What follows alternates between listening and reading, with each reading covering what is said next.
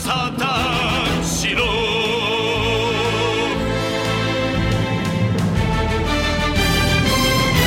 Hello, everybody, and welcome to episode 375 of the Saturn Studs podcast. I'm Kurt, joined once again this week by my quirky co-hosts, Peter and Jake. That's right, Kurt. As we're ready to brave the impending maelstrom, we're coming at you with the gumball that you find in other foods edition of the cast. Perhaps the worst iteration of gum known on this planet. That's right, you'll find them at the bottom of ice creams. Sometimes. In lollipops. Sometimes they're supposed to be on the bottom of your ice cream, and they're not. That's true.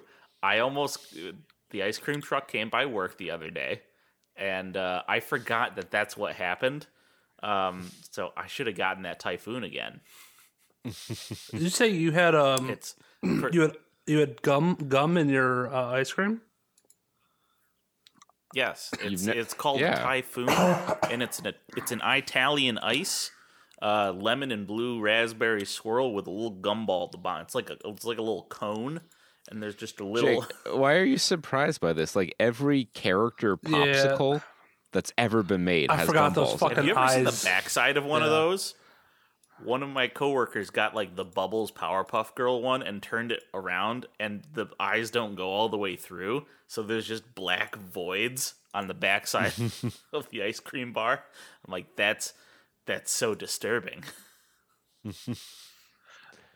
But yeah, that's horrific. I don't know what hellish ingredients they use to make the gumballs that you find in other candy. I think it's mostly fine. Like the gum in the middle of a blow pop is usually okay. Mm-hmm. I think it's just the fact that when you freeze gum, like you do in a popsicle, it's not good for the gum. The gum don't do the gum thing anymore. It says, I'm not going to gum. My materials were going to break down inconsistently in your mouth. And you're going to question... Ooh, that was loud. Oh, you got some... Loud-ass thunderclap right outside my visibility. So we are currently experiencing a thunderstorm. We're going to see. We're going for the long shot challenge. See how much of this cast we can do. In the last 30 seconds, my visibility has dropped from a mile to 500 feet. It is an absolute wall. I'm in Silent Hill, guys. Ladies and gentlemen, we're in Silent Hill. Coming at you live. Or maybe from the back. Jake, you know where we're from. Because we're coming at you dark, stormy, cloudy, sometimes really hot. Because it's boiling lava hot over here. That's what the weather app said. The mind of Wes Anderson.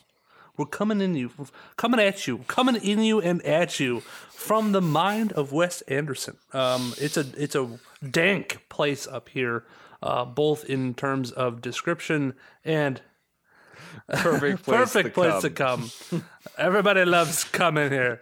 I'm gonna come, even though Kamala said do not come. And of course, I mean, I don't. You know what? I get it, but I also don't get it. You ever heard the Mama told me not to come. Donald saying I'm gonna come. And then Mamala, in a completely unrelated clip, said, do not come. And then he said, yes, mommy. Yes, Mamala.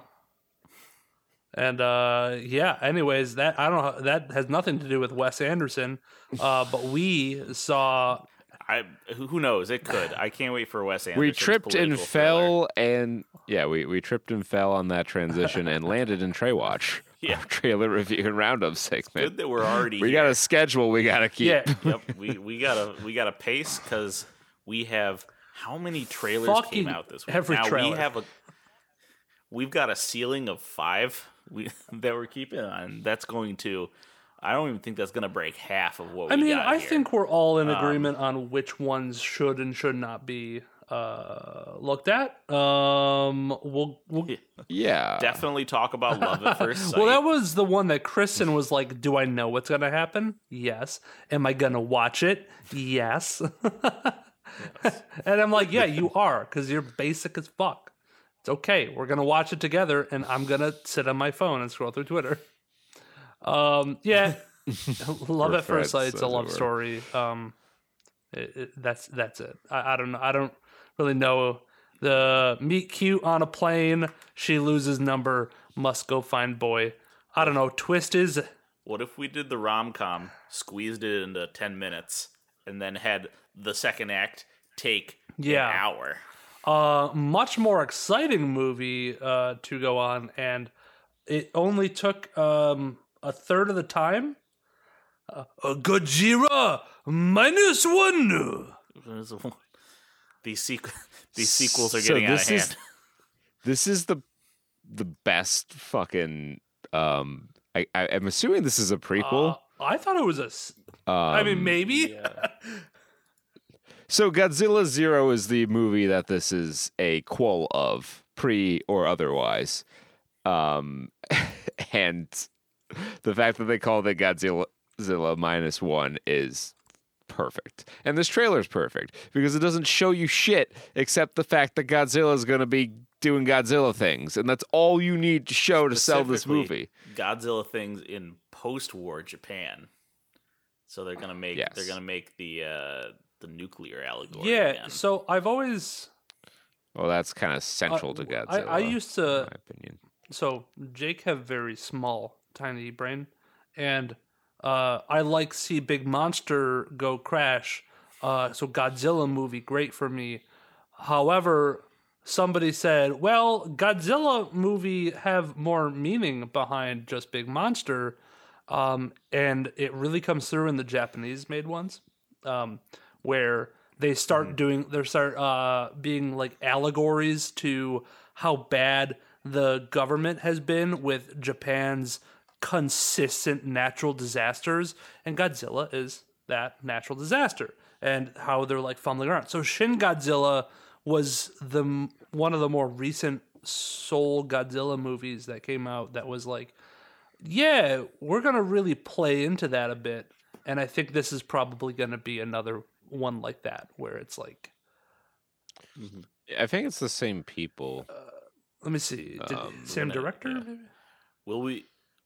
I hope we get the story of the guy who Production escapes company or whatever destruction by the one Godzilla, only to go to Tokyo and get attacked by Godzilla 20 years later. Yeah, it's Godzilla -1. Yeah, it's short and sweet. I love a good trailer like that. To the point. On the other side of that spectrum, we have Blue Beetle trailer 2. Yeah. Which showed too much. Much. I got the sense of what this whole movie was going to be from this very long trailer, and I'm not as excited about it. And yeah. Not that I was really excited to begin with. I had some intrigue, but it looks like it's going to be very derivative of Iron Man. And yeah, this is a very safe starting out kind of film. If we're counting this as James Gunn's first, like, big foray into, like, I don't know, because he already did the Suicide Squad, right? So that's a mainstream DC cinematic universe movie, but this is the first one about a hero. This is the first original character in the DCU. So I'm wondering how much James Gunn's involvement is really going to affect this movie. Just because this movie's probably been in the bulk of progress well before James Gunn came on. I think this is the one he's had the most influence on, I believe this is, like, he looks at it as this is his first movie in the Well, the only reason why I say that is because if it was made, even if he came in partway through, he came in right around the time, if not right as the writer's strike was going on or started. So, yeah, in terms of like rewrites and how much major effects they can do. I think your timeline. When did he actually join up? I'm not. I thought it was after, like, Guardians of Galaxy 3 was wrapping up. So the press release is from October 6, 2022. Okay, so a good 9 months before the release of this. But the writer strike has been going on for at least 2 months. We weren't going on a third, second or third month. Which we'll have more to say about that later after today's news. Yeah, I don't know. It could be. I know this is definitely the one that he's like, yeah, this is going to be in the Gunverse. I don't know, is there a name for it? Have they like? I'm calling it the Gurse, the Gunnerverse, but even shorter. Okay, yeah. So they assumed their positions as creative heads for DC Films November 1st of last year. Okay, so that was that's pretty early then. Okay, all right. I thought he had announced it a little bit later than that, but yeah, we'll see if he. I'd like to see like more background information to see like what he actually did to kind of influence it, but maybe like tonally, and I think he's just like the fixer guy, right? He's the Kevin Feige of DC now, I think. But I mean, I just watched this trailer while we were looking this over because I wrongly assumed that seeing the last trailer would be mostly the same stuff. Too. No, this is in one of the top echelon of show the entire movie. Yeah, it is gratuitous in how much it shows, and I think the movie's like I know I make this joke a lot, but like I honestly don't feel like I need to go see this movie anymore because I've got it. Okay, I've got the gist. And it really does seem like this movie has almost no hook. Like the only hook is that, which is the Blue Beetle character, is that his superpowers are actively trying to kill other, be as violent as possible, kind of like Venom, but not as engaging. Because it's still he's still in some control over like the Blue Beetle. It's just like an AI, and it's obvious by the end of the movie that they're going to be in lockstep. Yeah, and they show that developing in the trailer. It's just like, yeah, I feel like the movie will be okay. Like, I don't think the movie is going to be bad necessarily, but you're in a position now where Flash did not do super well at the box office. And that had a lot of your heavier hitters in terms of characters and actors in it. Mm-hmm. So you gotta like get people wanting to see Blue Beetle, and releasing a 3-minute trailer with basically a condensed version of the movie in it is not the best way to get people out to the theater to see your movie.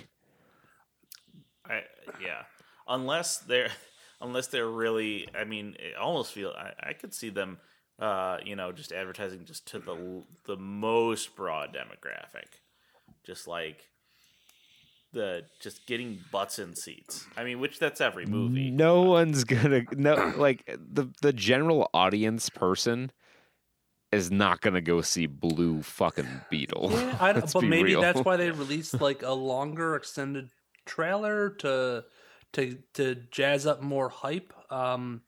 There's also more clips that they can pull from this. But like, this isn't going to play on TV. Someone has to seek out this trailer. I'm wondering where these are going to be playing. I mean, well, this is probably going to be the new one in theaters, maybe. Maybe it's in theaters. Sure, maybe they can pull clips from this now, and they're going to show the granny with the laser Gatling gun in all the TV trailers. Because there might be a condensed version of this for TV. There might be condensed versions of this and for sports games. Now that there's a restriction on how much the actors can do promotion now that there's going to be a strike looming. You know, that cuts all ties. All the stars, everybody from this, they can't go out and publicize this movie, so they got to now rely on footage that they have of this movie to sell it and past recordings of the actors and actresses. We'll see if that actually plays major importance into how much they advertise it, how little they advertise it, if it changes at all. Yeah, it's unfortunate that but I feel like they had to show it. I don't know why. I feel like they got to put their cards out there because the Flash and the state of DC is really, really circling the toilet. You know, somebody just posted a quick, like, you know, who's got the top box office hits, and it's like literally night and day. Like, biggest box office flops and biggest box office successors.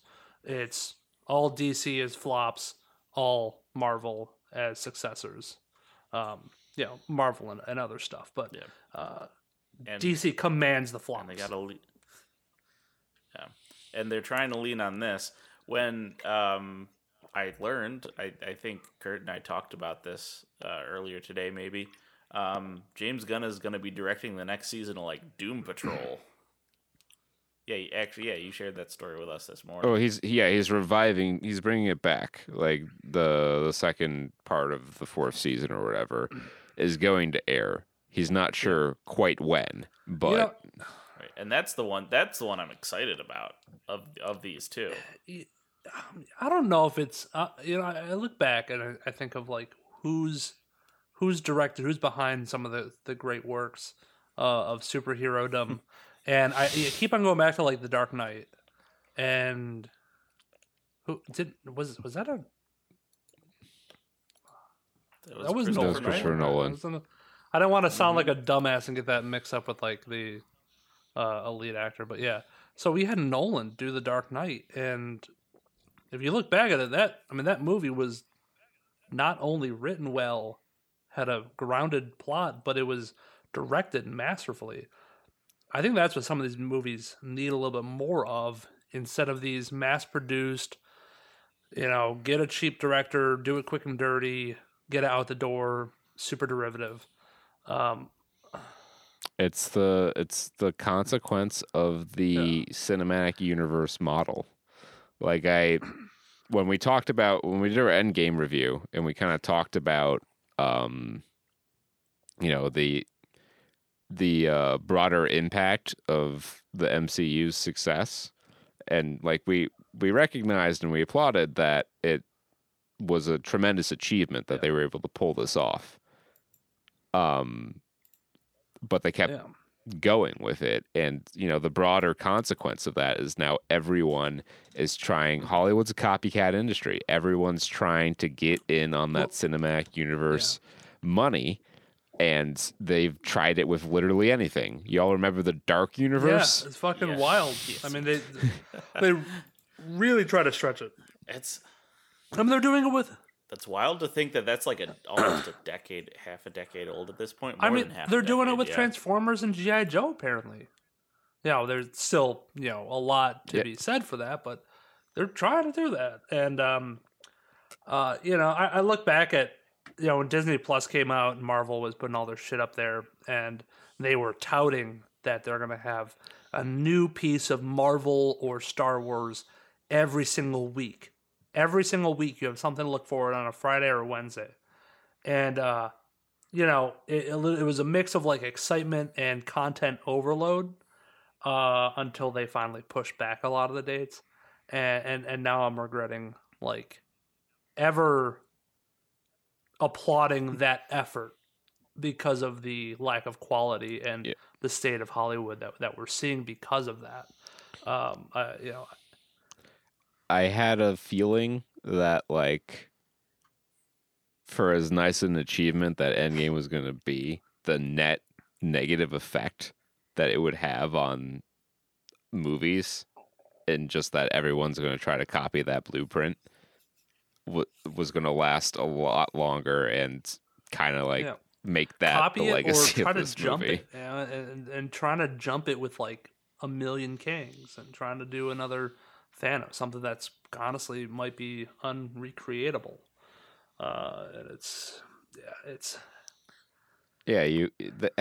not going to be, because you laid a really good foundation and you told a very meticulously manicured story for the most part, and you ended that story. And it's the anime arc problem. You beat the big bad. Now you have to move on to the next arc. Yeah, you also have to power up the main characters, and there's always somebody more powerful. And now you have a slew of superheroes that could probably squish Iron Man. Where he was the pinnacle of achievement. But yeah, it's and you're not really developing these characters beyond they're that's the problem. That as good as I say the Snyder Cut was, the Justice League movie, he put Darkseid in there, and for as cool as he looked and a good premise as it was, nobody gave a fuck, because it's like we had how many years with Thanos slowly collecting the stones, slowly looming in the background and controlling some of the puppet strings, and then you just plop this on us like 7 years, right? Yeah. Avengers, the original one, came out in 2012, and that was his first. First time they teased him, and he went through iterations. He changed actors. It didn't have to be. It didn't have to be Jonathan Majors every step of the way. You could have had variants. That's what the comics did. The comics, we've been over this, so I'm not going to rehash it. But we've all gone through this. I don't know. I lost my train of thought. I didn't even have to start. Yeah. All right. We'll cleanse the palate with a trailer of a movie that I'm sure Peter is looking very forward to, as am I. Yep. And that's The Outlaw Johnny Black, which is Michael Jai White and the Black Dynamite crew at again in a Western setting. Absolutely. This isn't, so instead of, I was wondering for a moment where there's going to be like another kind of send up of blaxploitation films. But nope. This is pretty straight Westerns, thing, which I'm glad this feels like. I don't know, we always talk about the regular comedy, right? Or the classic kind of comedy. This feels like it's gonna be that. Yeah, I think so too, and I hope it does well. Black Dynamite, if you've never seen it, is a fantastic movie.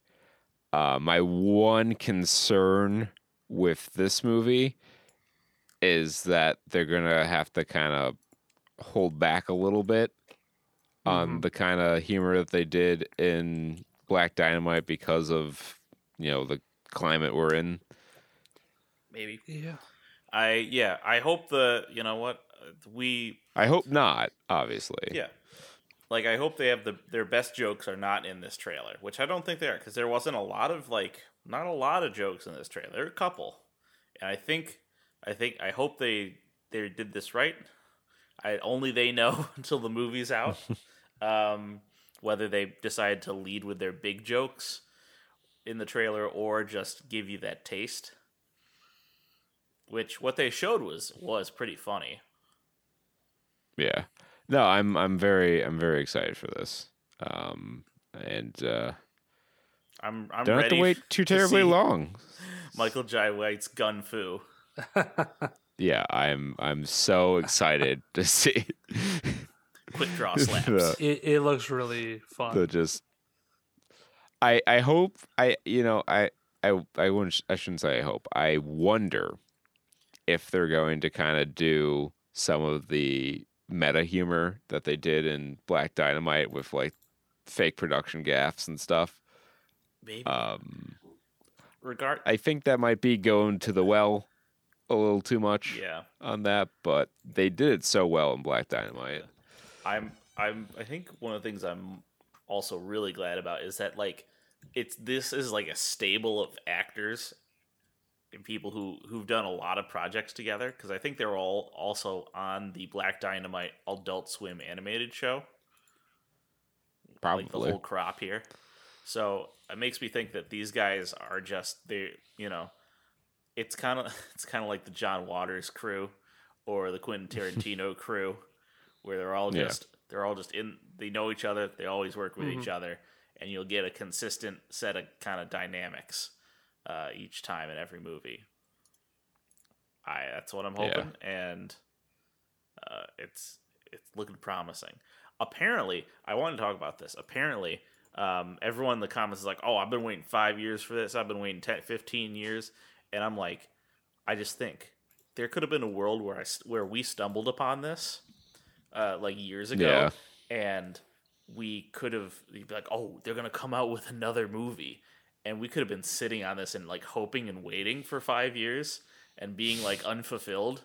But instead, we just get to turn on trailers one day and say, "Oh my god, they're coming out with another one."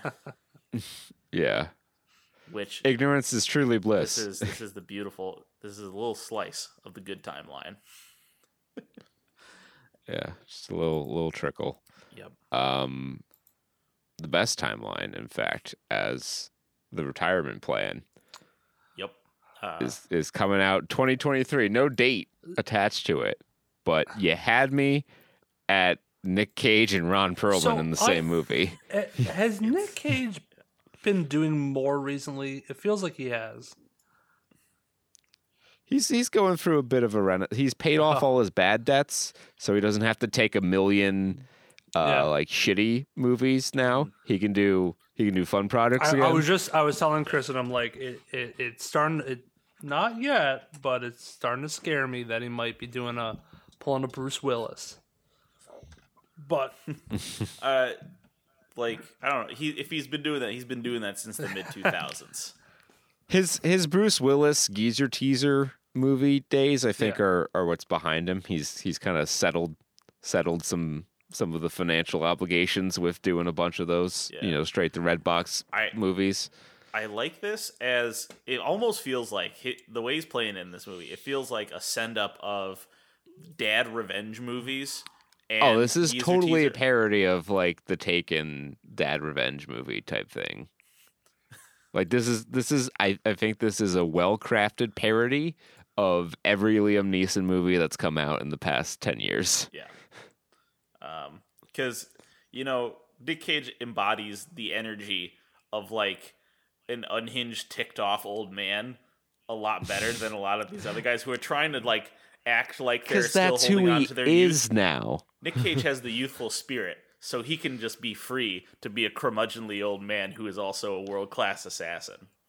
And he's played an old man in a lot of it. Yeah, like Nick Cage is not afraid to play his age because, he's played an old man in a lot of movies he's done recently. I was curious about Nicolas Cage's like upcoming movies. Apparently, there is in development, or what is it labeled as, pre-production, a sequel to Lord of War, which that was one of his better ones. Is that like the sequel to Lord of the Rings, except this one, instead of the two towers, it's the Twin Towers? No, Lord of War is about that Russian arms dealer that we traded Brittany Griner for. So he is actually going to be doing it with Bill Skarsgård. And I guess Bill Skarsgård, famous for playing the clown in It, Pennywise the Clown. I think Bill's supposed to be his son, Anton. So he's trying to outdo him. Oh, Son of War. I mean, good for Nick Cage getting back into there. Yeah. Bill. Oh, Jared Leto's also in there. Speaking of, no, that's in the original. Sorry.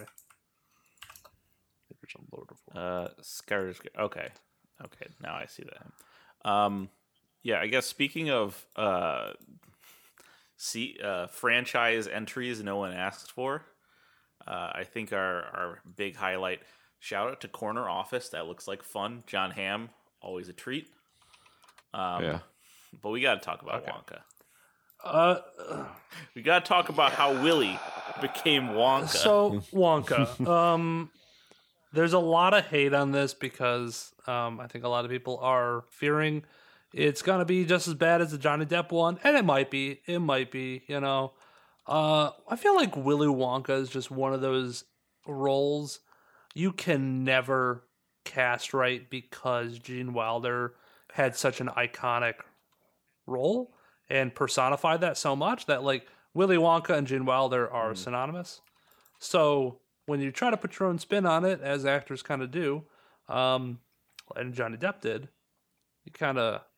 they feel like they're dancing on the grave of what everything Gene Wilder did, which is not necessarily the case, but maybe in some cases it is. Timothée Chalamet seems fine as a young Wonka. I think you could do worse. I think he needs to bring. I've got flickers, shavings, truffle shavings of his own energy. But I want him. I want more. I want more. Give me more whimsy. Like it took me until about halfway through this trailer when they dropped the Paddington line, where I'm like, oh, this is like, yeah, of course this is supposed to be like a kids movie with whimsy and magic, because it didn't feel like that until like the middle of it, because it feels like it feels like the Harry Potter prequel, the Fantastic Beasts, which that one was all like, oh, it's England and it's like grim and although it's in America, whatever. It just feels like that kind of movie visually, like that's the signals it's given off, and then some of the dialogue's great, and it's like, oh, okay. That's fun. And then Timothée Chalamet doesn't quite hit some of his lines right, and I'm like, I don't know. And then we get his delivery is kind of weird in some of them. The Oompa Loompa. Yeah, that I did not enjoy that. Kristen's immediate thought was like, oh my god, what are small tiny people, dwarves gonna say about this? And I'm like, well, maybe they have no right to say anything because Hugh is a very tiny Oompa Loompa. So he's smaller than little people. So maybe that's how they get around it. I feel like that's a pretty creative way to go, is just to make them like more explicitly fantastical peoples instead of like almost looking like a not quite a minority. Because and there's a lot to say about the source material. But the source material does describe them as like pygmy people from Africa. Yeah, they weren't. I don't even think they were Oompa Loompas. I think they were like the Oompa Loompa tribe. Pygmies. It was from the pygmy like area, so they were smaller because they were like the pygmies.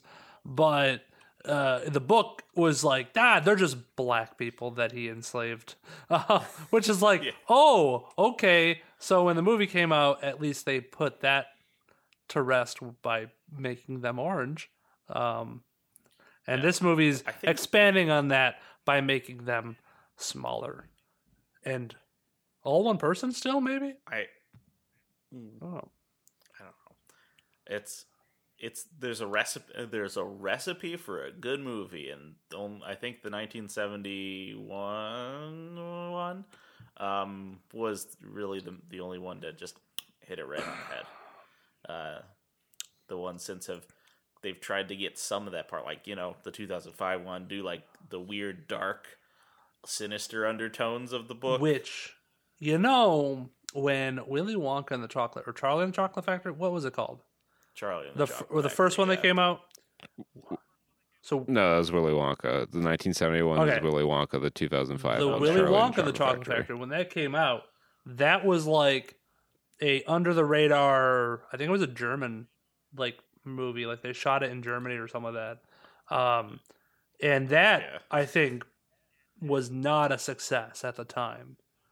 And I don't know if they got enough from residuals to end up making it worthwhile. It sure seems like it with the amount of times I feel like it's replayed. But maybe that'll happen to Johnny Depp's one. Maybe in 20 years when the shock of it all wears off. Yeah, I was going to say, I don't know about that one, This Jake. one's more down to earth, I feel like, where I think it could be received better. And the Tim Burton one was like, let's take the Wonka meter and scale it up in a fucking bizarre way. And that wasn't received. Gonna make Charlie's house look like a fucking trapezoid. So That's what he does. We're gonna put the Tim Burton curly hills everywhere. Yeah. Oy. Yeah. Dude, we didn't need it. Yeah. It's the bottom line. Yeah. Doesn't need to happen. People making plenty. Yeah, people making plenty of the chocolate must flow. The cocoa must flow. Yeah, like was the spice money not enough? You had to dip into some chocolate money. Yeah. As long as he doesn't go Nestle with it, we'll be fine. All right, let's wrap that up. Let's put that to bed, and let's go on to the follow-up, where we'll talk about how some of the movies we look at during Trey Watch do at the box office. And for weekend 27, July 7th through the 9th, the box office broke thusly. Insidious, The Red Door opened at number 1 with $33 million in just 3,100 theaters in its opening, displacing Indiana Jones and the Dial of Destiny, which dropped like a ton of bricks, down 54.6%. $27.42 million for that. Its worldwide take has gone up to $258 million, and I've heard that Disney has called this movie a $300 million investment. So it hasn't even broken even yet, and might not. Yeah, boys, they're getting close to it. It's surprising that it's about 50% international. It is a bigger domestic movie. I mean, it was part of that time when, those classic American blockbusters really made their way around the world and were kind of everywhere in the pop culture. Yeah, it's figured to be maybe a bigger success internationally, but I guess it's more a stickler on Americana. Yeah, kind of in the same way that, when you say superhero around the world, they think of Superman, Batman, Spider-Man. I feel like when you say big Hollywood movie, they think of Titanic, Indiana Jones, Terminator, like Predator. Yeah. Or Aliens. And like Rocky, It's like those kind of movies that were just in everyone's heads I'm checking the the splits now. I'm now focused, wired in on that. Star Wars. Doing the splits. The Spider-Man Across the Spider-Verse, 56 domestic, 44 international. I figured that would have had a more international basis. But then you look at, makes no sense, because then you look at Transformers Rise of the Beast, and you're like 36% domestic, 63% international. Is this like a huge hit in like China? Was this? It probably just brought in a little more money. Well, I mean, it could be less that it's a huge hit over there and more that the American audience is more apathetic towards it. Maybe. Mm-hmm. Those always seem like such Americentric movies. Sometimes that plays overseas. Hot on its heels, and it's, I guess, first full weekend open. Yeah, I thought it was like a special release, like a one shot. Yeah, I thought it was a 1 day only sort of thing. But Sound of Freedom finds itself in third with $19.6 million and just 2,800 theaters. So did really well per theater. From Angel Studios, a movie that's had such bizarre buzz around it. Yeah. That we just had to shine the spotlight on it this week. Technically released on July 4th. Yeah. July 4th, right? But yeah, now they're calling it, I guess, wide release. Yeah, maybe wide release. How far? Yeah. So, The Sound of Freedom has the wildest, critical reception I've ever seen. Yeah. 75% critic score on Rotten Tomatoes. 100% audience score. Wait, what audience score? 100. That's awesome. 10,000 plus verified ratings. So, there is selection bias there because they'll weed out negative reviews, but still, that's pretty. I don't think I've seen that before. Metacritic Metascore 43, user score 7.8. Just side note, the star Jim Caviezel, best known for his role as Jesus in Passion of the Christ. I saw that too. Just wanted to lob that one out there for you. I mean, from Angel Studios, what else would you expect? I wouldn't be surprised if he was just Jesus in this also. He sure as hell seems like we got Jesus. Because there's a banger quote from the trailer and the movie that is just chef's kiss, and I'll get to it in the reviews. Perfect. He also was in The Thin Red Line. Yeah, he's done a lot of this kind of movie. Did he typecast himself? I think he's just your go-to Christian actor. Good on him. Hollywood needs more of that. So anyway, Sound of Freedom also has an 8.5 out of 10 on IMDb, but as we all know, the real story is in the IMDb user reviews, which, boy oh boy, did I ever have a hard time picking just two, because I was through the looking glass here. This was a very different kind of person coming out in the 10-star reviews than I normally see. Normally, this kind of person be chilling down in the 1-star reviews for Jake, but we've entered the mirror dimension. And it's populated by people like Heather, 51327, who had this to say about The Sound of Freedom. 10 out of 10 review. Fight darkness with light and go see this movie! 2 exclamation marks. Submitted the 25th of May of 2023, so she must have seen this at the festival. Most people don't want to admit that there are evil forces in the world.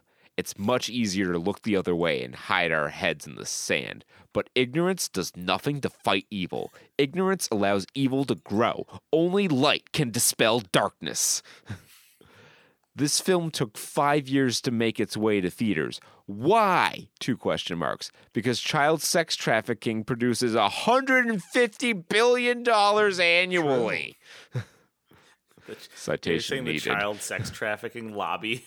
Stop this. The powerful child sex trafficking. Well, I think some of these people genuinely believe there is a child sex trafficking lobby and do not think that it's already illegal. Do they claim that profit? Is that taxable income? It's a big old charitable donation to a 501c3. The traditional film industry didn't want this film to see the light of day because of that very reason. Thank you, Angel Studios, for seeing Sound of Freedom through to completion. 2 exclamation points. So Despite brave. Covering an incredibly heavy subject, this film does an amazing job of shining light into the darkness in a way that leaves you filled with hope and desire to help. Jim Caviezel is fantastic as always, and the cinematography, take a drink, is phenomenal. The Sound of Freedom is truly the Uncle Tom's Cabin of our generation. Please go see it and spread the word. Millions of enslaved children without voices need your help. 217 out of 297 found that helpful. Oh my God. Holy shit. And it was that sort of shit for miles and miles. I'm curious of the 10 out of 10s now, so I'm scrolling because I have to. Oh man, I just the white unmarked van drove up and said, "Hey, we got weird people reviews. There's weird shit going on up here." Don't go to the secondary star rating. I'm not gonna even comment because I don't want to get into it. You want my review? Go get it. Okay. 10 Take a money clip. So I'm gonna you run the other way. I'm gonna do a prologue to this. 1 out of 10. Don't believe the hype from our favorite commenter or reviewer. I've never read something from him, but don't believe everything. That's his name, and I'm like, okay, this guy's got to be a bit of a review hog. Just a contrarian reviewer. Just this, and he also said the Harry and Meghan Netflix movie, A Stingy Look at the Royals, which he gave. Interesting. Which he gave them a 1 out of 10 as well. So he's just don't. He's starting his career as a negative Nelly. Yeah. Don't believe the hype. All right, tell me. The subject of modern day slavers is not discussed enough, and it's great that it's becoming more known. And anything that brings light to it, that is good. But don't assume this movie is based on fact or reality. While it's not well made, the subject/hero of it, well, do a deep dive before assuming he's the hero he's portrayed as. There probably is a reason CPAC started their own anti-trafficking arm instead of relying on our. The above aside, this is serviceable, not so well-made film, but if you can take the subject matter, you should check it out when it's streaming. Even if it were total fiction, it is not total fiction, sadly. It would not be a film worthy of your attention. 74 out of 348 found that helpful. Low percentage on that one. What? All right, Jake, that's actually kind of novel because I want to say, how is that a 1-star review? I don't know, because he kind of enjoyed it. Like you said, see it. He was saying, go watch it, just don't pay for it. And look up, like, he's just saying it's like based on a true story. And like, yeah, like the guy is not like 100% the guy he's portraying. Which, yeah, apparently there's a lot of like inconsistencies with it. Oh, yeah, very, very dramatized, and some of these middling ones talk about that. Would you believe I had a hard time finding a middle of the road review on this movie? I mean, I can think of a few people that would probably have given you one. Yeah. But yes, I would imagine it'd be fairly difficult. Yeah. Nonetheless, we have this 5 out of 10 from Leopardson. 5 out of 10. Why is this movie being astroturfed with 10-star reviews? Take a drink. I guess warning spoilers. This is a run-of-the-mill movie about a subject that seems to be on everyone's mind these days. Not great, not too terrible, but not deserving of the saccharine praise that it seems to be getting over the last week or so. Dramatization that doesn't really leave too much of an impact post-credits, as many would have you believe. Overall, this movie feels like a Lifetime film with a slightly bigger production budget. Caviezel gives a typical performance, as does Sorvino. I wouldn't waste the price of a ticket to go see this, though, as it feels much like the typical movie of the week fodder that we used to get all the time on network television. 102 out of 243 found that helpful. There are some that prefer the more nuanced take. Kaylin CZY, which I'm assuming stands for crazy. How many vowels are in Kaylin, and how many Y's are in that? KAYLYNNCZY.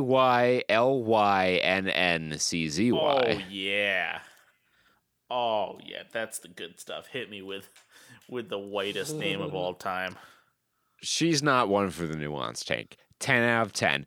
God's children aren't for sale. Double exclamation point. I told you these are some good ones. I finally get to sink my teeth into some crazy. Off of my Jesus spawn. I'm so impressed with this film. The acting, absolutely spot on. Jim Caviezel played an excellent Tim Ballard. The film is just the right amount of cringe. Nothing too graphic, even though you know what's implied and what's happening. I knew this was going to be a hard watch, ellipses, and I was right. No one wants to admit that this is really happening, so it was difficult subject matter, but a must-watch. Educate yourselves. Know the signs of someone who's being trafficked. Stand up for what's right. Spread the word. Street smarts. Share this film with everyone you know. This evil simply cannot continue. 47 out of 70 found that helpful. Wowzers. Okay.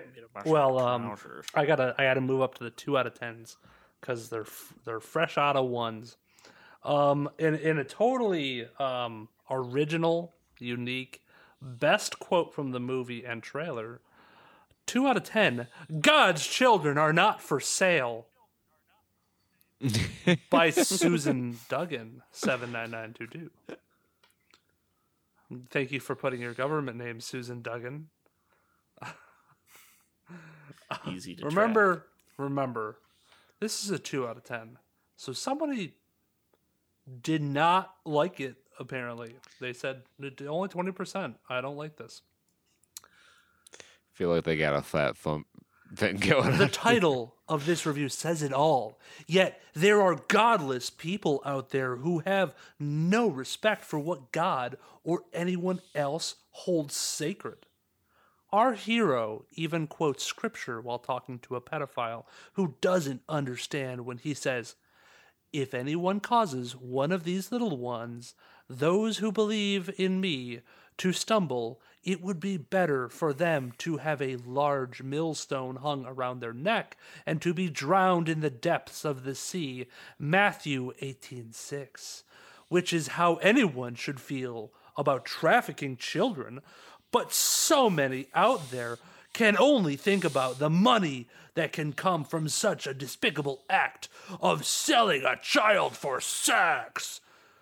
This movie is so moving, and this man follows what he believes that God is leading him to do, to go in and rescue the children themselves, to leave the safety of his home, to leave his wife and his own children at home, and face the dangers of dealing with these traffickers, bringing them to justice, and bringing these children home. The reality... Nice one, Cookie Monster. The reality that this is a true story. True. And what is happening 100%. to children all over the world is heartbreaking. I highly recommend this movie to anyone because the word of the need to fight this horrible crime needs to spread to awaken the need to fight for this despicable crime to stop. Definitely bring tissues. 10 out of 39 found that helpful. Fuck! It was a hidden 10 out of 10. Shit! We got. She was trying to put 20 out of 10. Yeah, I figured that was maybe a fat-fingered one. I just want to read real quickly the entirety of the quote section on IMDb. Tim Ballard, God's children are not for sale. Vampiro, when God calls you, you go. That's it. End of list. I kind of want to see what Letterboxd has to say about this, because I always love Letterboxd. For just the most ridiculous takes. What we got? Oh, these are like long ones. Yeah, I'll do the search. Is that allowed? Why does every positive review of this thing read like it's being written by a cult member? I wonder.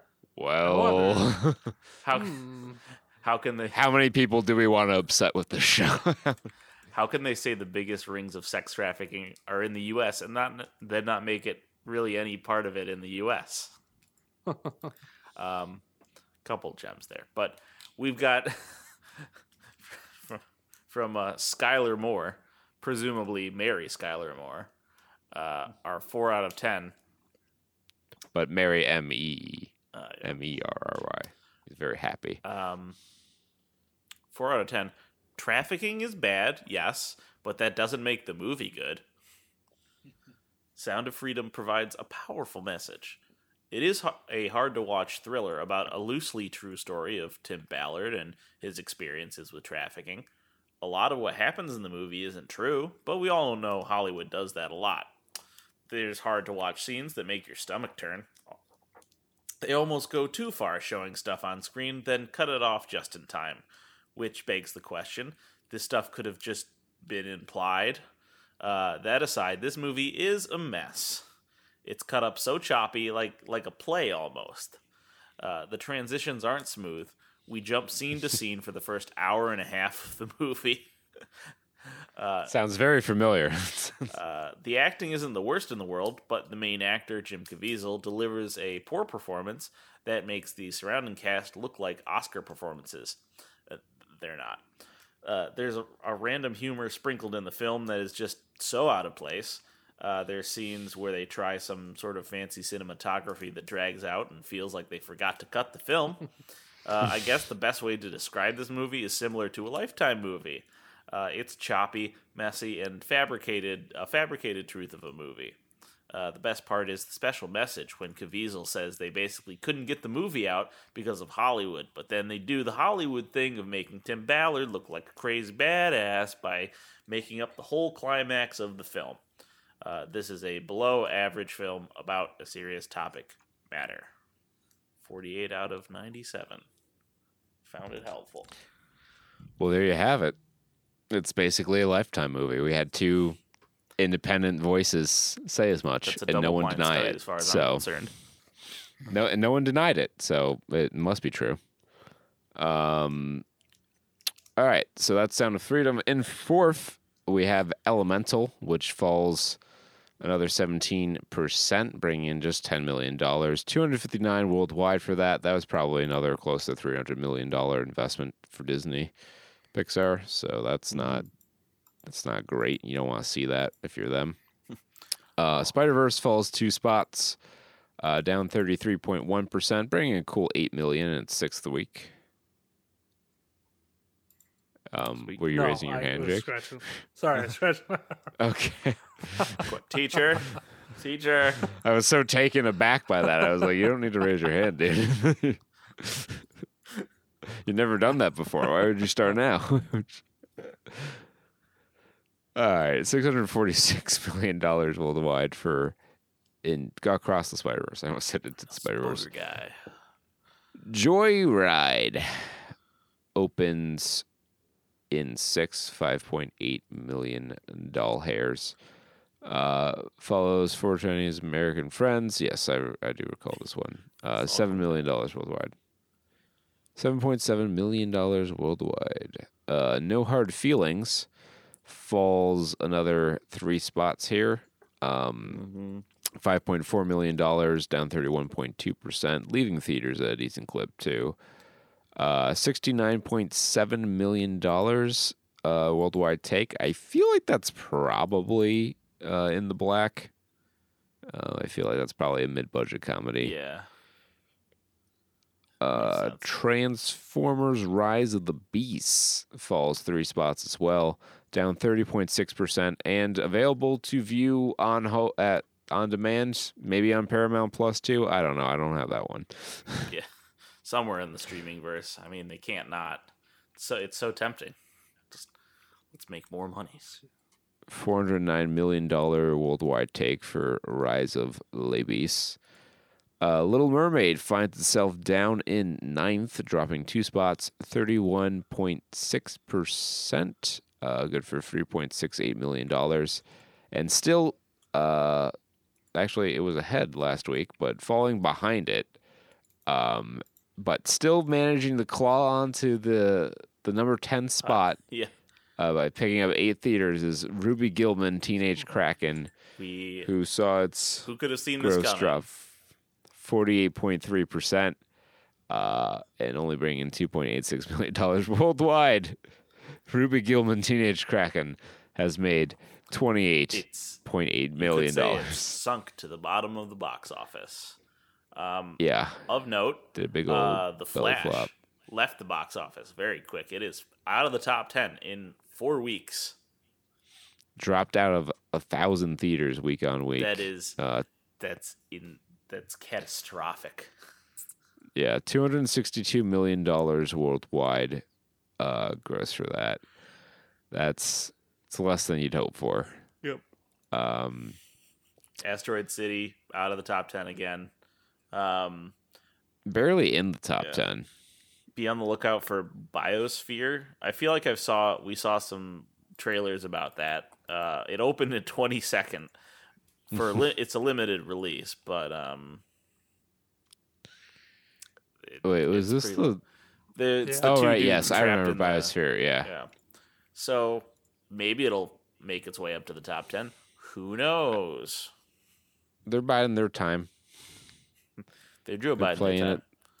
They're playing it. That is the follow-up. Cool. And the summer sun has come out. The clouds are breaking. Yeah, we might yet finish. Weather Boogaloo. So, perfect time to stay indoors, talk about video games and other games. Yeah, probably going to be a fairly quick news segment. It's been a fairly quiet week, all things considered. But I'll lead with the RPG musical chairs that's being played right now. As Stray Gods has officially announced that it's delaying its release only by a week, from August 3rd to August 10th, to avoid competing with Baldur's Gate 3. Now, those of you who might recall previously, I believe we covered it on the show, Baldur's Gate 3 also moved its release date to avoid overlapping with Starfield. It's just the cascade. Next week I will be very disappointed if I don't see another story about another domino to fall. Yep. It's causing a cascade. Speaking of Baldur's Gate, I just saw this quick one. So a big thing I've been seeing, I mean, I'm sure it's been around for a little while, but we saw with Diablo 4 where like pre-release was a big thing, and it seems like something that more and more companies are pushing for. You do pre-release, it's like a pre-order, but you also get early access, you get some special things to do in the game as well. And Baldur's Gate is doing the same thing. Its launch is on August 3rd, so I'm assuming it's in pre-release within the next week or so. And early access is starting. I guess it's like a late beta period. So Baldur's Gate 3 devs say don't bother playing early access now because your progress gets wiped in 3 weeks. When the game comes out, yeah. So, at least they warned them. They warned them. I don't think that was like what it was with Diablo 4. So it's kind of interesting because Diablo 4 it was all about like the race to the top, and those who got early access, I think, were. But Diablo 4, like the early access window was shorter than days, that. I think wasn't it? Not 3 weeks. Yeah, it was like you play 5 days early. Like that's more common. Like 3 weeks. I mean, they probably have some server side shit that they're trying to set up because I think this is going to be like Divinity 2 where you can kind of have the drop in drop out multiplayer. So I could see that being a reason. Could be. And I guess Diablo was Diablo Blizzard? Yeah. Yes. Yep. Yeah. Okay. Diablo's Blizzard. All right. Well, we've got a very thematic set of news then, because I guess I'm dropping the big one this week. The FTC v. Microsoft preliminary injunction lawsuit stage of the Microsoft buying Activision Blizzard story is over. Yay! FTC wanted to file an injunction to like keep Microsoft from buying Activision Blizzard, to halt the kind of agglomeration of game companies. There is still, I guess, an antitrust case in the works, but you can't stop them. They're not going to stop the acquisition from going through now. Oh boy, it's our favorite game. Devour and digest another game studio. Well, until it has. I think we are slowly gonna start seeing more. Like I feel like this is when the console exclusives is gonna come to a head, and we're gonna start seeing them really start not pulling punches and start making things exclusive. The only downside for Microsoft is that they don't really have exclusives because they have the PC. Yeah, it's all PC. So, Activision Blizzard is better known, well known for having Call of Duty. So that is a fucking huge game if they were to make that exclusive to Xbox, because there is a large swath of people who prefer playing Call of Duty on console and controller, and that's right. Just if that takes it away from PlayStation. Maniacs. Yeah, I wonder how popular Call of Duty still is. Like, if it's like that big a needle mover. Yeah, I don't know which Call of Duty we're on now. I think there is a community out there that is. Oh, I'm sure there's a community out there, and I'm sure it's a decent sized community, but I don't know that it's the like every new game sets the best selling video game of all time level influence that it once was. But it's consistent. That's the other thing, is that not only is it you gotta buy the new Call of Duty, you buy the new Call of Duty every year. It's unlike, because they do that split between Treyarch and is it still Infinity Ward or is it Sledgehammer? It has. I don't think it's been Treyarch for a long time either. I think it's like Ravensoft. Yeah, Well, so I have this.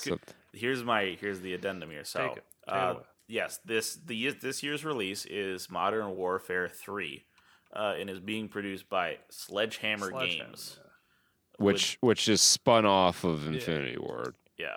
Well, the Infinity Ward people left to make Respawn, and Sledgehammer Games was cobbled together from the broken remains of Infinity Ward. Yes.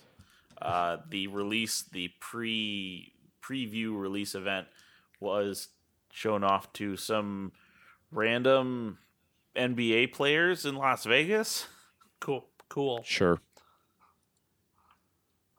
Good promo, boys. I mean, they don't need to promote this shit. No, this is definitely a game that'll sell itself. I don't like it, at this point. It's just you're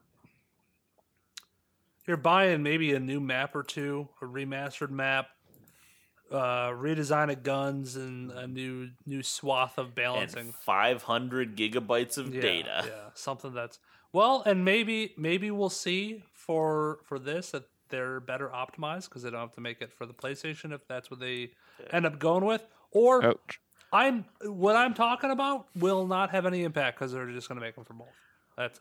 I can't wait till we start hearing. I can't wait till Call of Duty moves to like a season model, like the rest of the games industry right now, and we get all like the weird COD boomers being like, I miss it. It was better back when they were all individual games that you had to buy every year. Wait, it isn't a season model. They still have like seasons, I believe. So they're releasing a game every year and also updating all of their games every season? They didn't release one in 2022. Oh, okay. I don't think. I think it's been Vanguard for 2 years. They went to a season model of Vanguard, and now they're releasing a new base game. That's just you got me stun locked here, kids. A part of it is also Warzone. I guess Infinity Ward still exists in some capacity. I'm looking at these. So Treyarch is definitely still in the rotation for COD developers. It's mainly Treyarch and Sledgehammer. Ravensoft did the remasters of Modern Warfare, and the Call of Duty Modern Warfare that came out in 2019 was developed by Infinity Ward, but I think that might be Infinity Ward in name only. Yeah, speaking of Call of Duty news, the just yesterday, the Season 4 was released for Call of Duty Warzone or Modern Warfare 2 and Call of Duty Warzone Season 4 Reloaded, and they released the skin for God. Homelander. Yes. Yeah, it's the boys season of Call of Duty. They're trying to get on that sweet Fortnite cross promotion. I can't wait. This is like some weird this is those VOD YouTube videos but the next level. I can't wait until they do the cross promotion with Halo, and they put Master Chief in your Call of Duty game. Yeah. What the fuck? What? I'm at a loss for words. If I can get my Halo in my, this is like, hey, you got your Halo in my Call of Duty. It's like the old commercials. You got your chocolate in my peanut butter. For Reese's, yeah. You got peanut butter in my chocolate. No, you got your Call of Duty in my Halo. Oh, please tell me we have a fucking screenshot of, yes, there he is, Homelander in the game. They were very eager to show off the picture of Black Noir with the gun, because that he kind of looks like a Call of Duty character or a guy in body armor. It's like, okay, that makes sense. But you get to be Homelander running around, laser beaming dudes, spawn camping at Mach speed. Oh, yeah. God. Well, this is certainly something, isn't it? What a world we live in.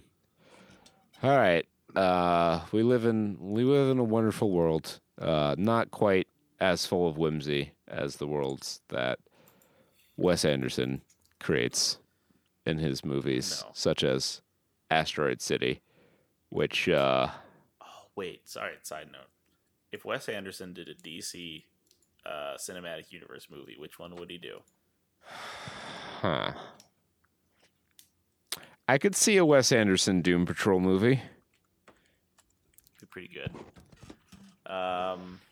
That's about all I could see. What about who's the Sherlock Holmes monkey? Oh fuck! All right, I gotta go back to my base Bobo of DC or something like that. Apes. Booster Gold. I don't know about that one. It wouldn't, because Booster Gold's from the future and Wes Anderson loves the past. Yeah, but it'd be like future past. It'd be like steampunky. Oh, you're talking like a retro future Booster Gold? Yeah, that'd be cool. All right, I can see that. I really like retrofuturism. I'm sad that we didn't develop those Okay, lines. the Wes Anderson Detective Chimp movie. Detective Chimp? Detective Chimp. Yes. Remember this is the words Howard the Duck ensure that this movie will never be made. Yeah. Nice. But yeah, Detective Chimp was he drank from, I believe, the Fountain of Youth and gained immortality and superintelligence. Why not? Who knows? Or Dr. Fate. I could see him do a Dr. Fate movie. You know, the persona of like the rich wealthy man, and I don't think it could be any movie with like an actual superhero in it. Like if there has to be like a heroic sequence, I don't think that's in his wheelhouse. Okay, here's the twist. You never see him actually do like his normal crazy magic. Like the most you see him do is like the like comical levitation where he can like pick up rocks. He's like, "See, I am a master of." Oh, and it's like it's hanging from a string, something like that. I would like that. But this is not that. No, this is Asteroid City. No. Okay. You said this was a bad movie. It was, but I stand by that. but it made up for it with like one scene of the alien. The alien scene was funny, yes. I told Kristen, like there were parts of the movie that were funny. Like it's not completely without merit, but it's very difficult to watch and very boring. What annoyed me was you had to pay attention to this movie. Or no, even if you pay attention, it's not super engaging. Because if you don't pay attention, you get to these like certain points when they break away, and they're like the reality sets in, and you're like, wait, what's happening? Like, yeah, there's Wes Anderson does a lot to make it hard to engage with this movie. Say what you will, you can say what you will about what that says about us as viewers. All right, that was like, this movie was very hard to watch. You know what? You can make all your assumptions, but just a lot. And it's not like I haven't enjoyed Wes Anderson movies before, so it's not like I don't like his style. I can be amenable to it. This movie was just hard to watch. I read some reviews that were basically like they were saying things like, this is Wes Anderson distilled into his true character.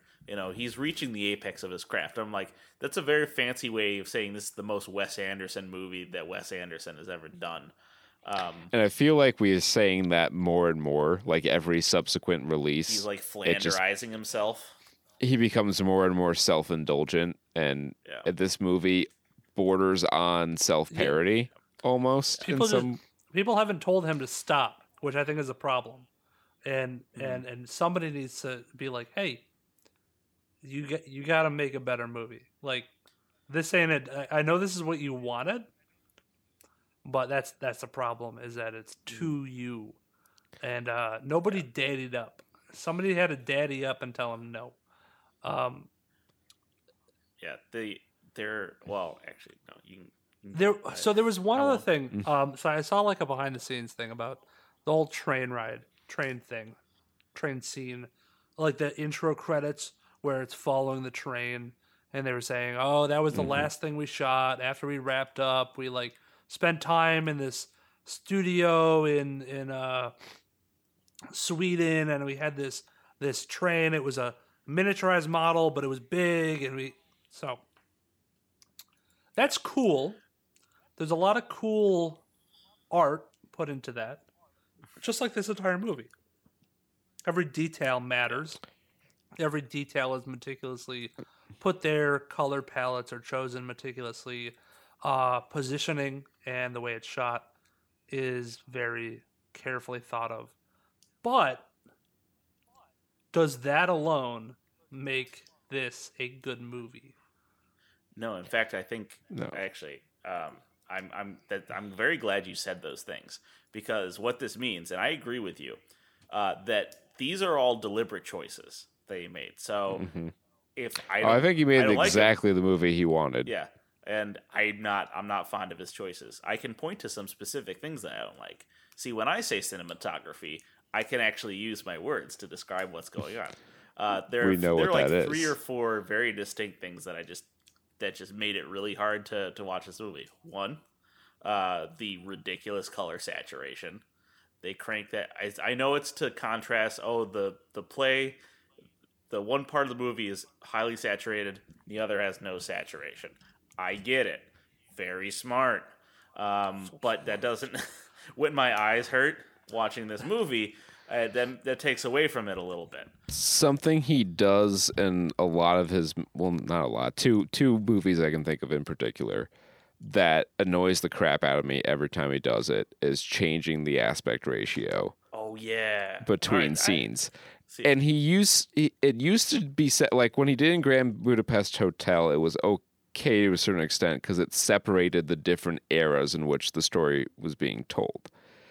It made, there was consistency there. This movie, it's in anamorphic widescreen in Asteroid City in color. It's in 4:3 when it's the stage play. And but we'll there's explain also all that in the spoilers.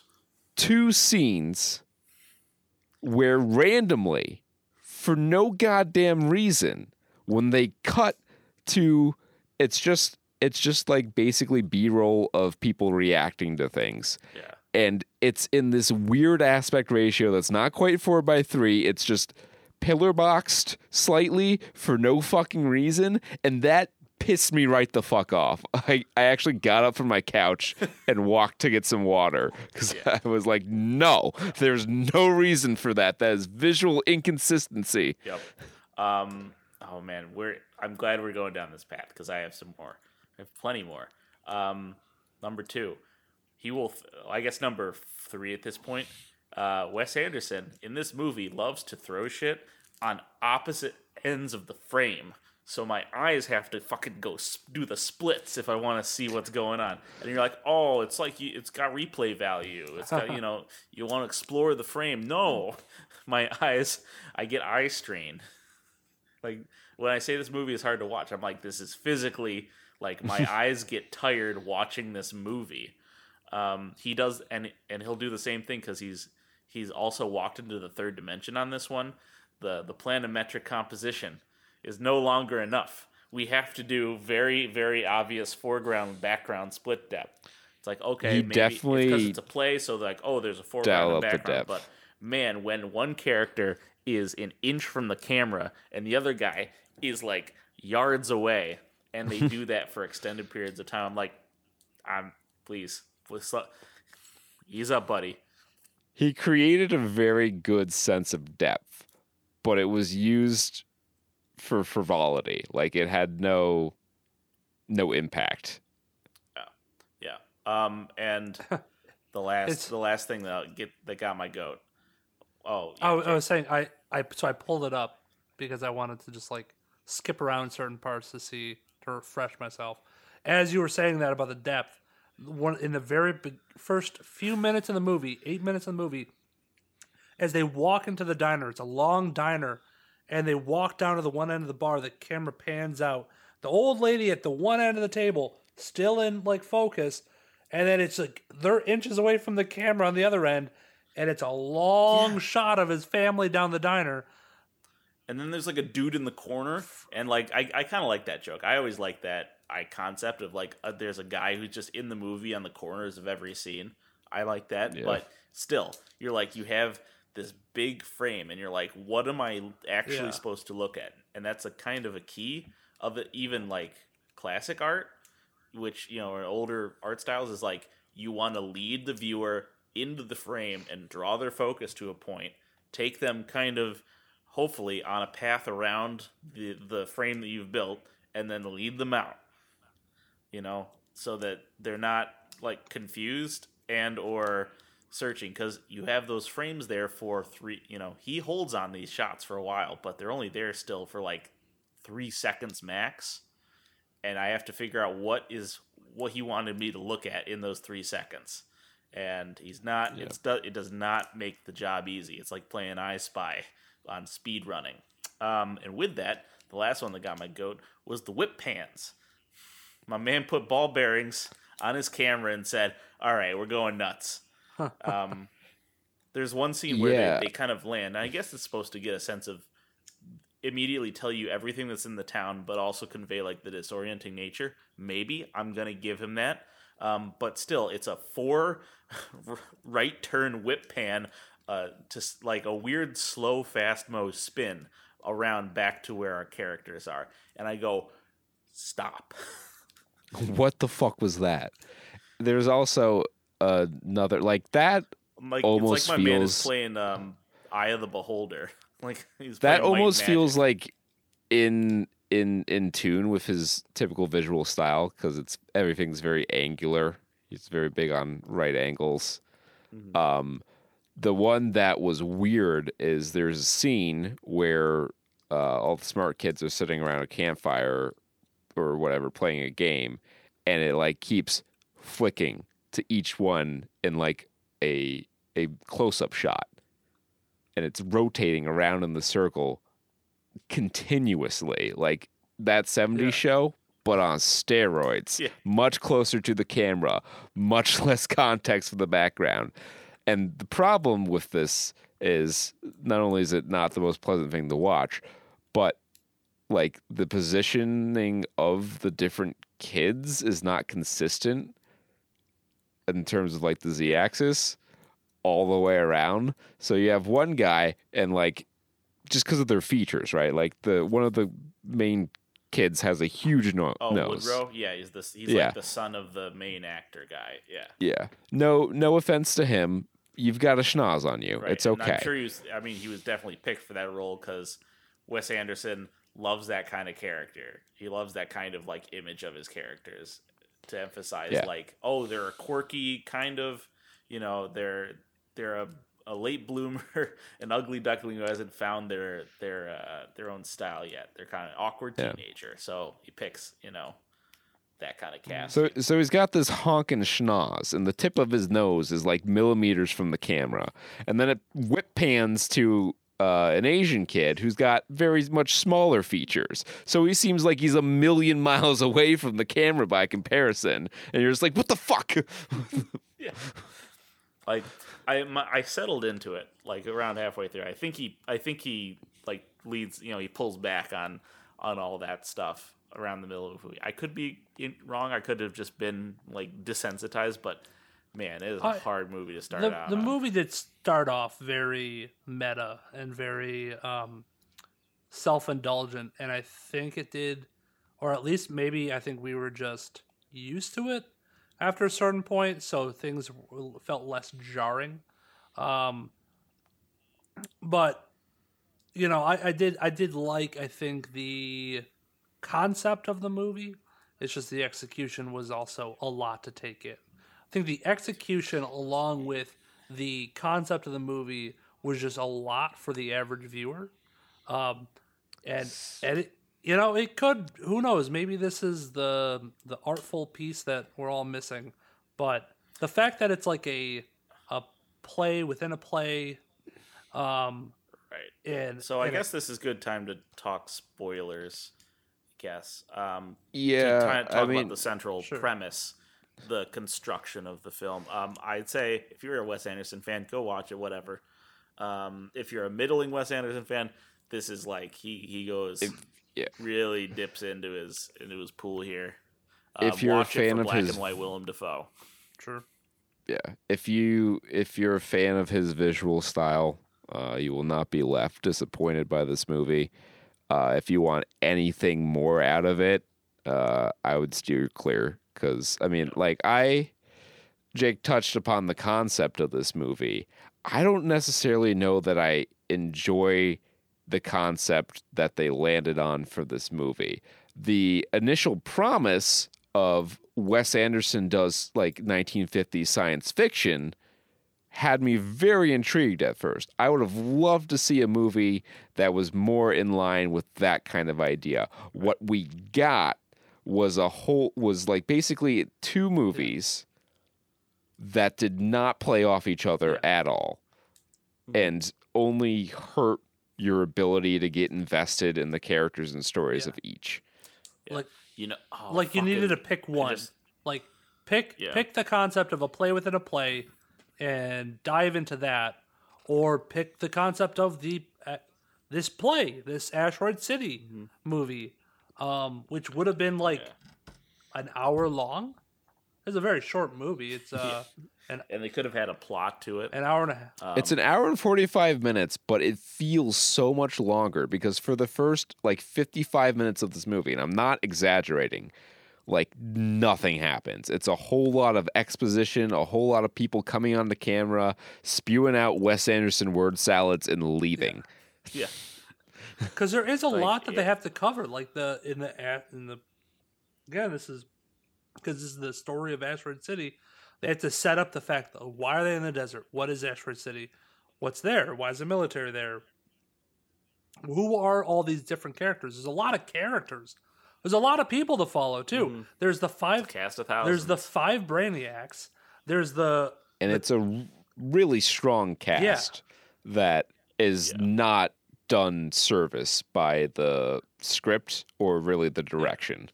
There's the 5 There's 5 or 6 Brainiacs. There's the military leader. There's the dad of the parents, I guess, that have their side. The parents are kind of one group of characters. Yeah. It's all in cliques. They're kind of all in their own cliques, and they're arcs progress as a clique. There's like a school teacher and her class, and then a group of cowboys. And the Steve Carell hotel motor court manager. Yes.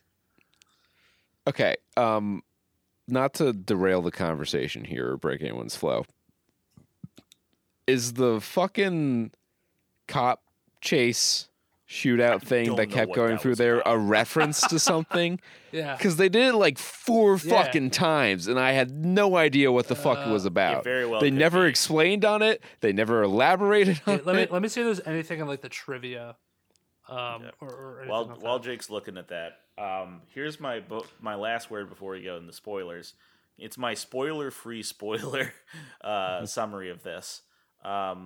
This movie has convinced me that Wes Anderson is maybe the only director who could do justice to an adaptation of Danielewski's House of Leaves. That's my byline here. That's my quote line. What does that mean? Stick around. Yeah, all right, let's talk spoilers. So the movie opens with Bryan Cranston introducing this play that's Asteroid City. So you're like, okay, this is going to be the framing device. It's a play. Right, sure. Which he has done before in like the French Dispatch. It was French Dispatch, for those who didn't see it. It was 3 it's like almost an anthology. It was 3 kind of vignette stories connected by the framing device of a newspaper. And that's kind of what I thought this was going to be, sort of, except he explains it very weirdly. Yeah, so he explains a lot about this, and supposedly what we're watching is the first like read through rehearsal of the play, but what you're watching in Asteroid City is like a lot more realized than that would have been.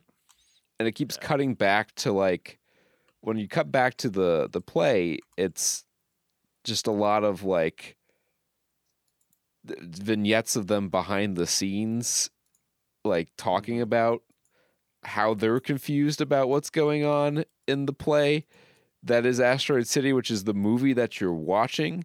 So, like, if the meta commentary is that it's a confusing movie, it's supposed to be confusing, like, that does not itself create substance, right? You know, doing a big meta joke like that isn't a substantive thing to build your movie upon. Yeah. So, I'll talk about House of Leaves for a little bit. I have not finished it yet, but I'm very far the way through. I say that because this movie is constructed of nesting diegetic frames that are, I guess, interplay with each other a little bit. But in House of Leaves, that is also made up of many nesting diegetic frames, because it's a review of a book written by a guy who's reading film notes of a guy who saw a movie about a thing that happened. Yes. And Phil Collins watch a dude drown, yeah. Exactly. But the thing in that book is that there's like a malevolent force that seems to like flow back out of that. So like people who watched the guy who watched the movie went insane, and the guy who read the notes of the guy who watched the movie starts to go insane, and the editor is like catching it, and you know, it's sort of like flowing back outward. So they're all linked in that way. This movie does not do stuff like that. They do a little bit of commentary, and they do a couple thingies but it needed more cohesion. And they're fairly like discrete. A lot of them are throwaway scenes. Like a big example of a throwaway scene is when they introduce Jason Schwartzman, his like not his character Augie in the play, but like the actor that he is supposed to be like in the real world, and he shows up at the director's house, played by Ed Norton, who's looking very old, with ice cream, and then he does a scene, and they're like, "Oh yeah, it's brilliant," and then they make out, and it's like never touched upon again. Like I don't think we even really see Ed Norton after that. Yeah, because then Adrian Brody shows up. Punchline. It's not used in like carryover way. It just really is just throwaway thing. Yes, Jake. The only thing I could find about the cop chase, was he uses his more camera movements to show gags in the background. So it's like, gags. Oh, look, a cop chase. What? Hilarious. That's. I mean, if the gag is that they're just going in circles doing this, I mean, that's kind of funny, but they never showed that. It just happens a few times. Let's just say it had me gagging. To go back to our earlier point, though, the other issue with it is that, like, the whole play frame, the story of the play is, like, shown. It gets like 15 minutes in the movie. Yeah, it does not get a lot of screen time, and like there's no narrative through line through it. It's just like it's basic setup of like, oh, how we assembled this crew, and you know, some of their interactions getting to be in the play, like the scene where the kid with the giant schnoz and ScarJo talk, and he gets promoted from being the understudy to being the actual actor because she would rather work with him. And then by the end of the play story, she's in a different play. And I guess her and Jason Schwartzman had a scene cut, and they described that scene. Margot Robbie. Yeah, that was. Oh, was that Margot Robbie? Yeah. Oh, my bad. And I did kind of like that because, you know, it's almost a way of like, so he leaves the real world of the play, and the character Augie misses his dead wife, and this is a weird kind of analogous, symbolic way of him getting to see his wife in the beyond world, where the actor who plays Augie gets to see the actor who would have played his dead wife. Yeah, right. That's kind of what that said to me. Yeah. That makes a little more sense, but still, like that's kind of jumps out of nowhere in the movie. And it's weird though, right? Because like his character is, you know, misses his wife and whatnot, but like we've already established that the actor in this play has no romantic entanglements to a woman. Yeah, is that like? And I don't know. Is that supposed to be played as like a gag or a joke? I don't know, but like the main thing I remember about that scene is, you know, they're describing the scene in detail that got cut, and he's like, it still just doesn't make any sense, and they're like, well, you just have to keep telling the story. I'm like, and like, is that the takeaway from this movie? Like, just keep throwing shit out there and hope something sticks. Or maybe it's that time at the very end of the film where all the characters turn like towards the camera and start marching at the camera and like start fucking chanting about I can't wake up unless you go to sleep. I'm like, no, this is not my sleeper agent phase. I don't want to be activated right now. Yeah, and that just comes out of nowhere. Like there's a great scene. Again, is that the theme? How is that the theme of your movie? Yeah, there's a great scene with Willem Dafoe who does some of his best work in monochrome. Yes, consistently. We came to that conclusion this morning. Yeah, the Lighthouse, The Northman. That movie was in color, but his scene was in black and white. This movie, and presumably the one where he's trapped in an art studio. There's got to be a scene in black and white where it's got to be. He just goes fucking nuts. And that led me to have my greatest masterstroke on the show. We've pitched many movies and many actors and roles, but Hollywood, you can have this one for free. Cast Willem Dafoe as the Giver in The Giver, and just let him go to town. Unleash him like they unleashed Fred Willard in Best in Show. Like, we can forget the Jeff Bridges one that they made a little while ago. I already have. We can forget about that. The receiver of memory can hold that one for us. Let's get a new Giver movie. Deep cut Giver jokes out here. That's the level we're working on. Yeah, it's about as approachable as this movie. I really don't have a lot to say about this movie other than it is incredibly passive and disjointed. Like, my girlfriend, who's a big Wes Anderson fan, was really disappointed by it, and like she was echoing my sentiments, as we got further and further into the movies. Like, is something gonna happen here? Yeah, like the by the numbers plot is characters show up for a space camp dealio. Junior Stargazer thing where they show off their inventions. They're all super smart, so their inventions are really good. Which doesn't have a bearing on the plot, but no, other than they're smart, so they could break the military quarantine that comes into effect when an alien comes and grabs the rock in the asteroid of Asteroid City. To bring it stop back. Motion. That was the funniest thing out of the entire movie, and funniest thing I've seen in a while. It did send me when he posed with it for the camera. Because you also, you have the entirety of this movie being in like no CGI, practical effects, and then you see what we know later as Jeff Goldblum's character. Well, I mean, like, they do the whole credits in the front of the movie. They like motorboat through all the actors, and I saw Jeff Goldblum as the alien, so I knew it was like Jeff Goldblum. But like, I'm watching this clearly like claymation stop motion alien do its thing. I'm like, how is this played by Jeff Goldblum? But then it's in another scene in the other movie where he's just hanging like with his alien costume partially on. He's like, I think it means, Jeff Goldblum is an alien. That's what it is. But yeah, you had him, the alien, come down and just kind of pick up the asteroid and pose with it, because the main character is a photographer. He gets the picture, and that ends up getting leaked. And it comes out. They always come out. For like a blip goes by.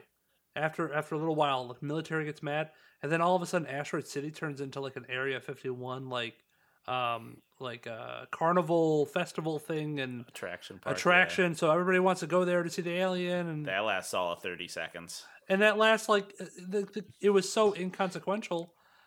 Honestly, if you blink, you'll miss it. And I feel like it should have been bigger. I don't know. Like, that would have been a fun turn for this movie to take. Yeah. Which is probably why I didn't do it, because like that would have been something happening and like an action in the movie having broader consequences on the environment. He doesn't want you to pay attention which the movie is to set. Asteroid City, the play. He wants you to pay attention to the real world and what that means symbolically. I guess. Maybe. I think as we talk through this, I'm coming to the conclusion that I think the biggest problem is that he took all he took all the things that he wanted in this movie and front loaded them into the beginning, and the setting of the set of the setting, and he put all his camera tricks in there, and he put all his character quirks in there, and he put all his stuff and just chucked it all in there, and it didn't go anywhere. Yeah. And other Wes Anderson movies really do have characters that go places and do things. And in this one, I feel like the only character who had an arc was maybe Augie and maybe Woodrow, because he loves to do the awkward teen romance. Like, I don't know why that through line was preserved so nicely. Yeah. That he's like, I want the entire two awkward teens who talk very flatly and matter-of-factly falling in love. It's like... Yeah, he's playing the hits. He is playing his hits. It is...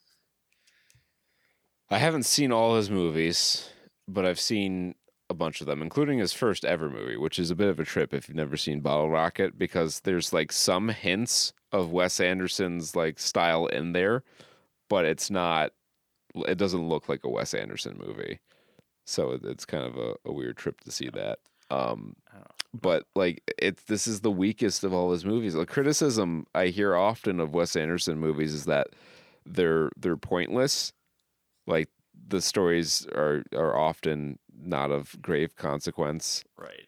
He's trying to evoke that slice of life kind of feel, which isn't inherently bad, and like I don't think it's really fair criticism of a lot of his movies. But this one, oh yeah, oh yeah, oh yeah, bud. Yep. I watched this movie and I long for going back to watching Life Aquatic with Steve Zissou, and I think it's my favorite Wes Anderson gag in all of his movies is Steve, played by Bill Murray. He's like, he goes to the assistant. He's like, "Fetch me a Campari. You know how I like it." And he fetches him like a pint glass of Campari, the notoriously bitter aperitif. That's like a slog for most inexperienced drinkers to get through like a shot of it. Oh no, I was thinking of Aperol. I'm like, well, it's in that same vibe. Think Aperol. Aperol is very sweet though. Okay, yeah, think Aperol, but like a lot more dry. Yeah, I've had Campari before. It's in a Negroni. It's such a great gag because like if you drank it, you know how it feels, and it's like kind of a reference joke, and also Bill Murray delivers it excellently. I'm like, that's my favorite Wes Anderson joke. Yeah, there's no Bill Murray in this movie. That's probably why it was no good. It was because he got COVID weeks before shooting. And I see. Is Tom Hanks his fill-in? No, is that why he had so little to do? Actually, Steve Carell. He was supposed to be Steve Carell's. Oh, I see. That's interesting. That actually tracks really well because I felt like Steve Carell was doing his Steve Carell voice more than a Wes Anderson character. Mm-hmm. Yeah. Yeah, I could see Bill Murray in that role, but I think Steve Carell was a good part of this movie. Yeah, he brought his own energy to it. You could buy a plot of land in a vending machine for 40 quarters. That's the thing. $10 in quarters. Yeah, the characters, the actors, the actual actors, give really good, like really enjoyable performances. Mm-hmm. I like Scarlett Johansson in this. She does, the monologues she's delivering are like, it's a lot. It's just a word. It's pretty trite too. Which, on its own, I feel like I thought about this too. Is like some of the dialogue in this, I'm sure a lot of people take it on because it's tough to do as an actor. Like it's a flex to think about doing like the admiral's monologue or the general's monologue when he gives the speech at the presentation. Like I'm sure he was like punching air after he did that one, after he got the take on that one. Because that's like the one shot and it's like rapid fire. I have to go through this whole monologue in like 3 minutes and it's like 500 words or whatever, however many words. It's like, yeah, I could see how you want to do it. So you could say, look at me. This was me in this scene doing this thing. And to that level, they take what they get and they do it as well as they can. Yeah, but like I said, a great cast is kind of portrayed by a ho-hum script and uninspired. Well, I don't want to call the direction uninspired because it's Wes Anderson, doing his Would thing. Would it be controversial to call this safe? No, I don't think so. It didn't take really any risks because it wasn't really about anything. Well, I guess it took one big risk and it didn't pan out. Oh yeah, okay. Yeah, I suppose that's fair. But I don't know that he would have seen that as a risk. I think that's kind of just how he wanted to tell it. I don't know. I don't know if I want to call it poor execution. It's just this was a very weak outing for him, and it's not a particularly entertaining movie. It's not going to win Wes Anderson any new fans. Mm-hmm. No. And I think I would hesitate to recommend it to anyone but the most diehard Wes Anderson fan I know. Yeah, I would say let this be at most your, at earliest like your fourth Wes Anderson film. Yeah, you don't bring someone who hasn't seen it into this because, I'd start with Grand Budapest Hotel because that's the most approachable. Yep. Then Life Aquatic. I would say Life Aquatic.